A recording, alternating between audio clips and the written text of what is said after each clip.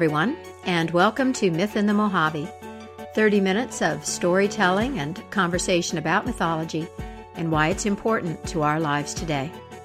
I'm your personal mythologist, Catherine Svela. Myths and stories are essential tools and guides for creative living in this crazy world, and I want to share some of what I've learned from them with you. I want to start the program this week with an excerpt from an interview that John Lilly did with Sam Keen that was printed in Psychology Today in 1971. John Lilly was a neurophysiologist, easy for me to say, and biophysicist who was interested in the nature of reality and the relationship between brain and mind. That led him to explorations of altered consciousness and questions about truth and belief. Lilly experimented with immersion tanks and sensory deprivation, LSD, interspecies communications with dolphins. If you're old enough to remember the movie Day of the Dolphin, that was influenced by Lilly's experiments. And in this interview, he told Keen that he had a working rule. And that working rule was, whatever one believes to be true either is true or becomes true in one's own mind, within limits to be determined experimentally and experientially.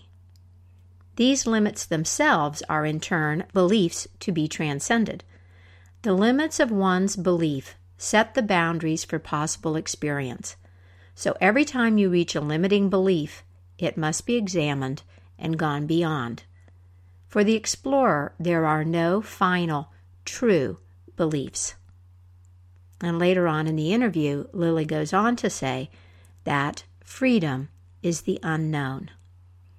I'm sharing this with you because this perspective of Lilly's, and in particular, the part about the limits of one's beliefs setting the boundaries for possible experience are really at the heart of my worldview and my approach as a mythologist.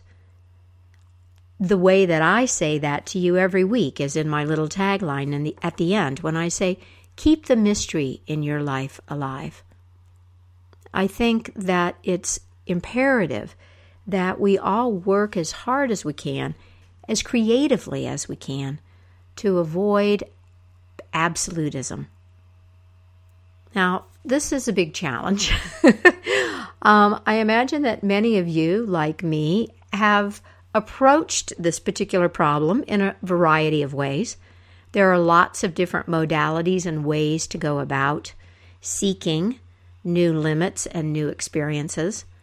Lots of training that you can go through, therapy that you can do, all kinds of things to get to understand yourself better, to revamp your storyline, which are, to tune up your personal narrative, to enhance your creativity, to develop spiritual insight and wisdom, to explore the body.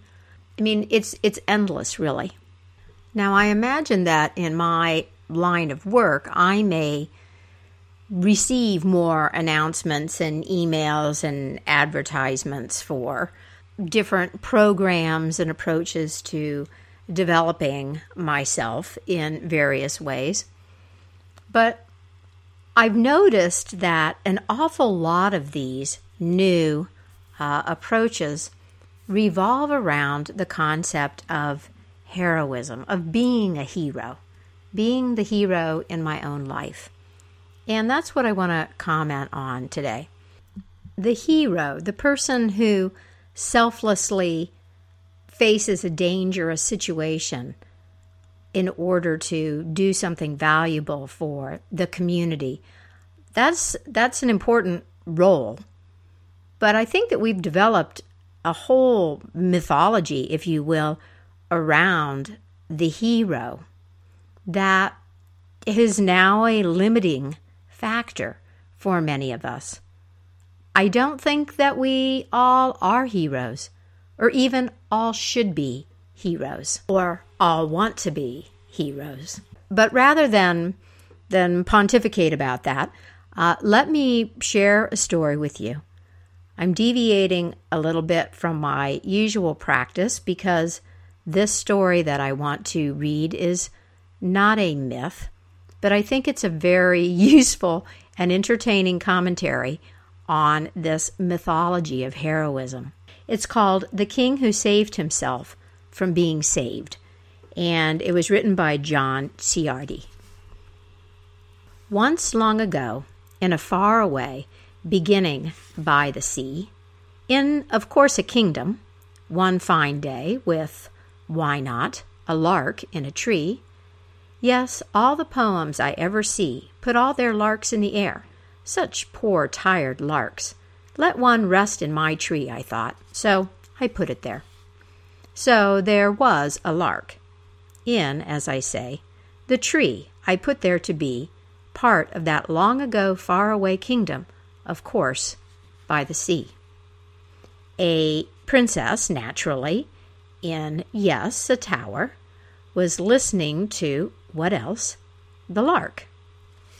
And a ho-hum giant was smelling a flower in the shade by the brook in the park.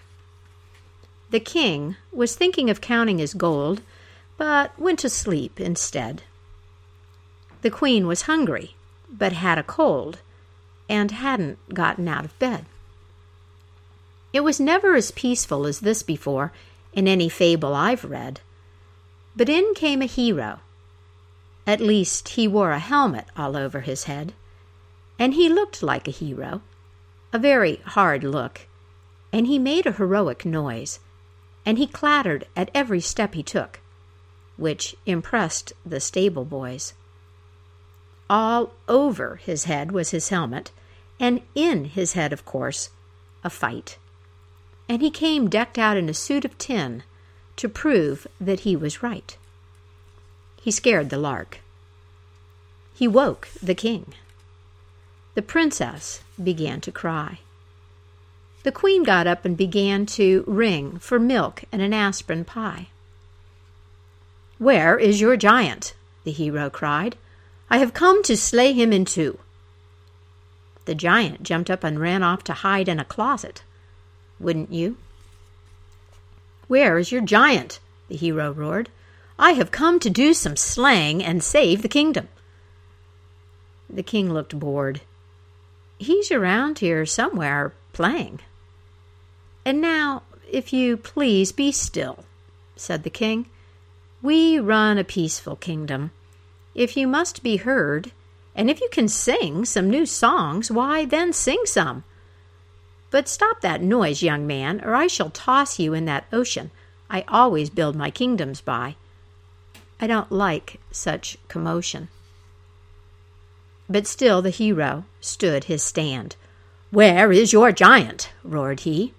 "I have come to slay him and win the hand of your daughter by setting you free." The queen came in with a cold in her head, and a cold in her nose and her eyes, all sort of yellow and bleary red, perhaps from the aspirin pies.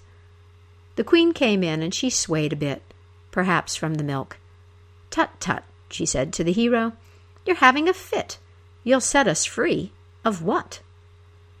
"I have come," said the hero, "to set you free of the giant there always is in every kingdom by the sea in such long-ago days as this, and to win the hand of your daughter dear, and half the kingdom to boot." "What?" roared the king. "Get out of here, or I'll tell my guards to shoot." "I have come," said the hero, "a very long way, over rivers, fields, and fences. I have been on the road for 6 years and a day. Just think of my expenses. I've used 20 pounds of solder alone, plus nuts and bolts and wire, to mend my suit, and costs have grown incalculably higher for sharpening swords and for oats and hay, and heroes have to sip a little something along the way to guard against the gripe. I'm not at all sure I can pay what I owe out of half a kingdom so small. But giants get scarcer and scarcer, so it's this or nothing at all. And enough palaver. I'm here to do some slaying, and here I stay till I have slain your giant in two. So bring 'em on, I say." "Well then," said the king, "just wait a bit." And he called his cannoneer, who brought him a cannon and pointed it in a way that made it clear. The palaver was over. "That's unfair," cried the hero. "So it is," said the king with a sigh. "You have me there. But in long-ago kingdoms like this, we have to be careful. It takes time to become a long-ago. And though being a hero is hardly a crime, we do better without them, you know." "A peaceful kingdom's the kingdom for me," said the king. "And as for you, go save someone else. For, do you see, I dislike being saved in two. Heroes are handsome and noisy and bold, but they will come out on top. And once they start saving you, I've been told, they don't know when to stop. I run a peaceful kingdom here, and I'd like it to age a bit. To which may I add that my cannoneer informs me his fuse is lit." "You have 10 seconds. 9. "Unfair!" the hero cried. 8, said the king. "You do look fine, but 7, a fast ride, could 6, prevent some changes you might, 5, not wish for, 4, or is it 3? Well, now it's 2, 1, and what is that roar? A cannon. Why on earth? Oh, yes, now I remember. Well, I tried to tell him, but I guess heroes are hard to tell. Someone go let the giant out, and ask the lark to sing. And I say, isn't it about dinner time?" said the king. And that's how it went, one long ago, and far away by the sea, just as a little bird I know, a lark, told it to me. The kingdom was saved from being saved. The giant was saved from a fight. The king was afraid he had behaved in ways not entirely right. But there was the fuse, and it was lit, he said, and time ran on, and before I had finished explaining it to the hero, he was gone. In, I'm afraid, a sudden puff that puffed him out of sight. As heroes go, he was brave enough, but I'm not sure he was bright. I'm sure I made it perfectly clear what sort of kingdom I run. Why, I even scolded my cannoneer for firing that horrible gun. And I'm sure, had I stood where the hero stood, all mounted and ready to go, I'm sure I could have understood in, say, 2 seconds or so, that only 8 were left to me. And I'm sure that, given the 8, I could have made it easily out of the palace gate. Well, maybe not. But if it's true that maybe I misbehaved, at least I wasn't saved in 2. In fact, I wasn't saved. Except from being saved, he said, which is all the saving I'm for. And that's that, friends. And so to bed, for that is all there's time for. The end. So there we have a humorous commentary on this important, central, dominant, really, narrative in Western culture of the hero. What Ciardi shows us is heroism as a career, as something that is motivated by the desire to be a hero rather than by circumstance. This question of motivation, whether or not it comes from a desire to be something, be somebody, rather than a response to the circumstances that you find yourself in, is something that I want to return to in a minute. But first of all, Does the hero in this story remind you at all of the princes in Briar Rose? You might recall that in the Grimm brothers' version of Sleeping Beauty, Briar Rose, when the princess goes to sleep, a big hedge grows up around her palace. And over the course of the 100 years that she is destined to sleep, numerous princes come. And all of them insist on attempting to hack their way through this hedge, and all of them die. The one who does make it through the hedge is the one who happens to show up the day that the 100 years are over. So while it's true that you can read many of the stories that we've inherited as hero stories, as the hero's journey, as Campbell said, there are many others that present us with a different take on life and how it unfolds. I don't think these viewpoints are competing. I think they add complexity. Bravery and strength and action are important, but they take place in a context. The story of Briar Rose reminds us that there are other forces at work. Fate and destiny, that is, the fairies. And that there's a cycle, there's a process that governs and unfolds according to its own time beyond our conscious control. As I said in the programs about the 13th Fairy and Briar Rose, we find this lack of control frightening. Uncertainty can be scary. And this seems to have led people, for millennia really, to simplify and codify otherwise complex and therefore useful concepts and narratives about ways of being in the world. We want to boil it down to black and white, and this same fear of uncertainty is what drives some of us into the arms of demagogues.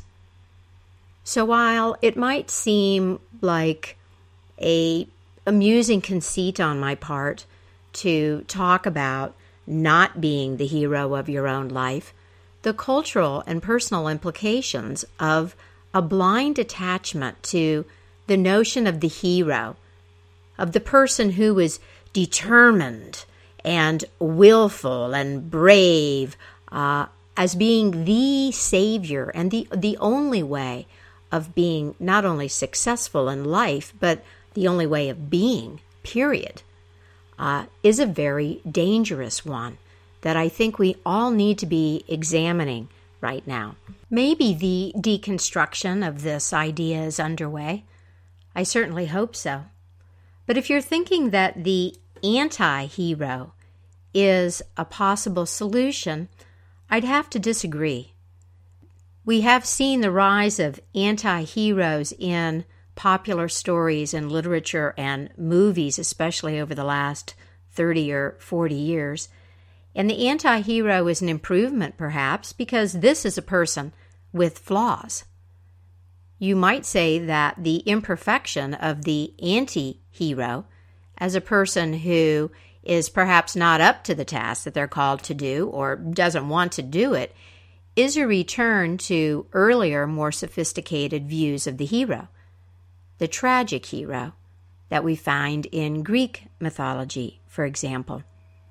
But as the name implies, it's still a label and a model that is being defined by the heroic. And as our king in our stories told us, heroes are handsome and noisy and bold, but they will come out on top. And once they start saving you, I've been told, they don't know when to stop. In recent programs, I've been telling some stories about the trickster coyote.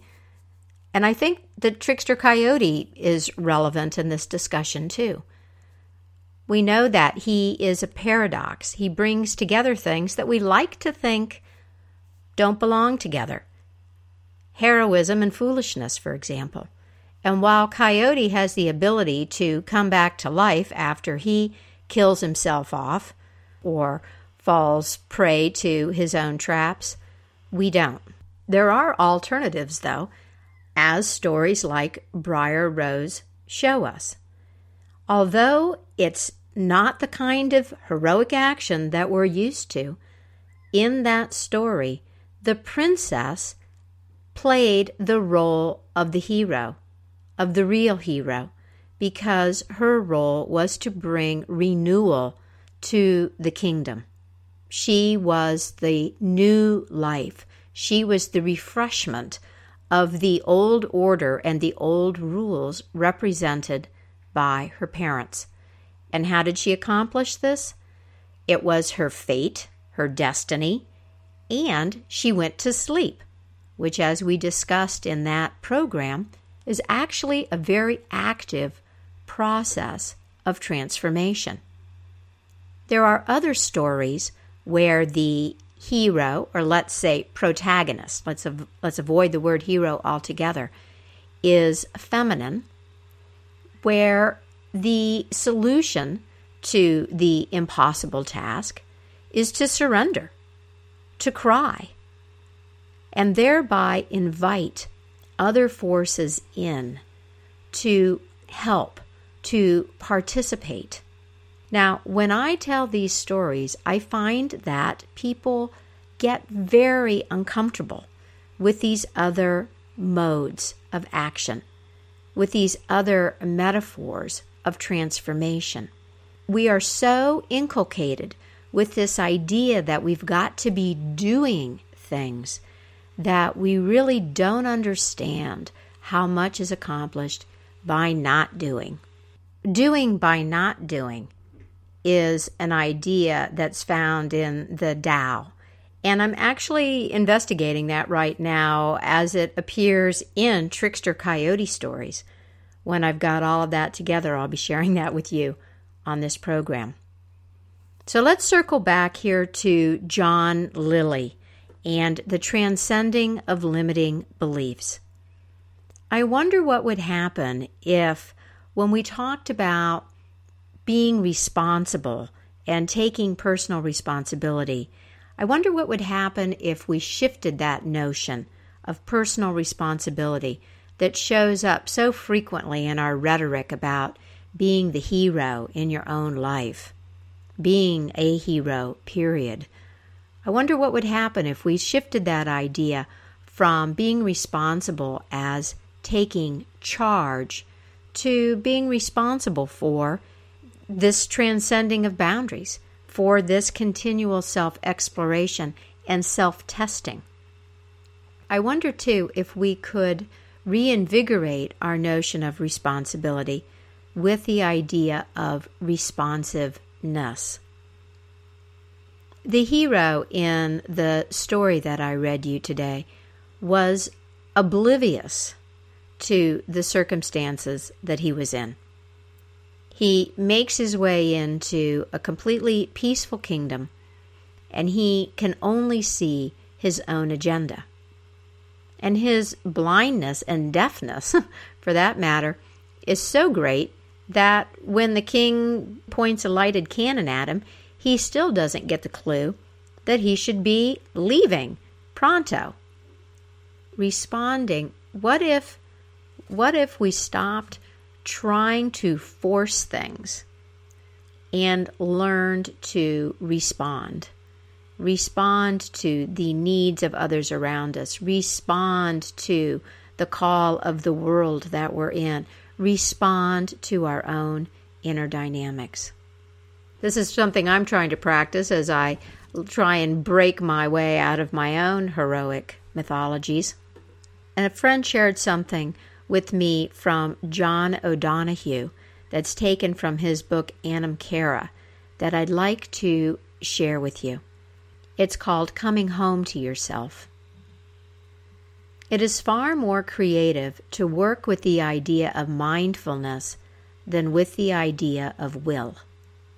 Too often people try to change their lives by using the will as a kind of hammer to beat their life into proper shape. The intellect identifies the goal of the program, and the will accordingly forces the life into that shape. This way of approaching the sacredness of one's own presence is externalist and violent. It brings you falsely outside yourself, and you can spend years lost in the wildernesses of your own mechanical, spiritual programs. You can perish in a famine of your own making. If you work with a different rhythm, you will come easily and naturally home to yourself. Your soul knows the geography of your destiny. Your soul alone has the map of your future. Therefore, you can trust this indirect, oblique side of yourself. If you do, it will take you where you need to go. But more importantly, it will teach you a kindness of rhythm in your journey. A kindness of rhythm in your own journey. We are not all here to be heroes doing it in the heroic way. There are many ways to be in this world, and many ways to make our contributions. O'Donohue uses the word mindfulness rather than the idea of will. I see that as the practice that leads to responsiveness. So, if the image of the hero feels alien to you, if the rhetoric of heroic action rings false in your ears, take heart. You can be the lover in your life instead, or maybe the interpreter, the weaver, the dancer, the poet. You can be the bear or the hummingbird, the candle on the altar casting flickering light, the star catcher, the cloud surfer. Be the howling wolf instead. Be the explorer. Be the lotus with her roots in the mud. Be the rock or the wheel that turns. You can be the one who waits, the one who listens, the one who dances, the one who plants seeds in the spring. The Dalai Lama said, "This planet doesn't need more successful people. The planet desperately needs more peacemakers, healers, restorers, storytellers, and lovers of all kinds." We do not all have to be heroes to be in charge of our lives or to make contributions that matter. So that's it for me, Catherine Savela, and Myth in the Mojave. Feel free to contact me if you have comments or questions about this program. And if you'd like to hear any of the other stories that I referred to, Briar Rose and the Trickster Coyote stories, be sure to go to my site on Bandcamp, BANDCAMP, to find all of these archived programs. When you go to Bandcamp, you're also going to find that there's a special deal running right now. You can purchase all of the programs for Myth in the Mojave, that's 3 years of programs, at a 35% discount, which I don't remember the exact number, but it's less than $50. So that is going to be available through the end of this month as part of my celebrating doing this program for 3 years, and I encourage you to take advantage of that. Thank you so much for listening. Please tune in next time. And until then, happy myth making, and keep the mystery in your life alive.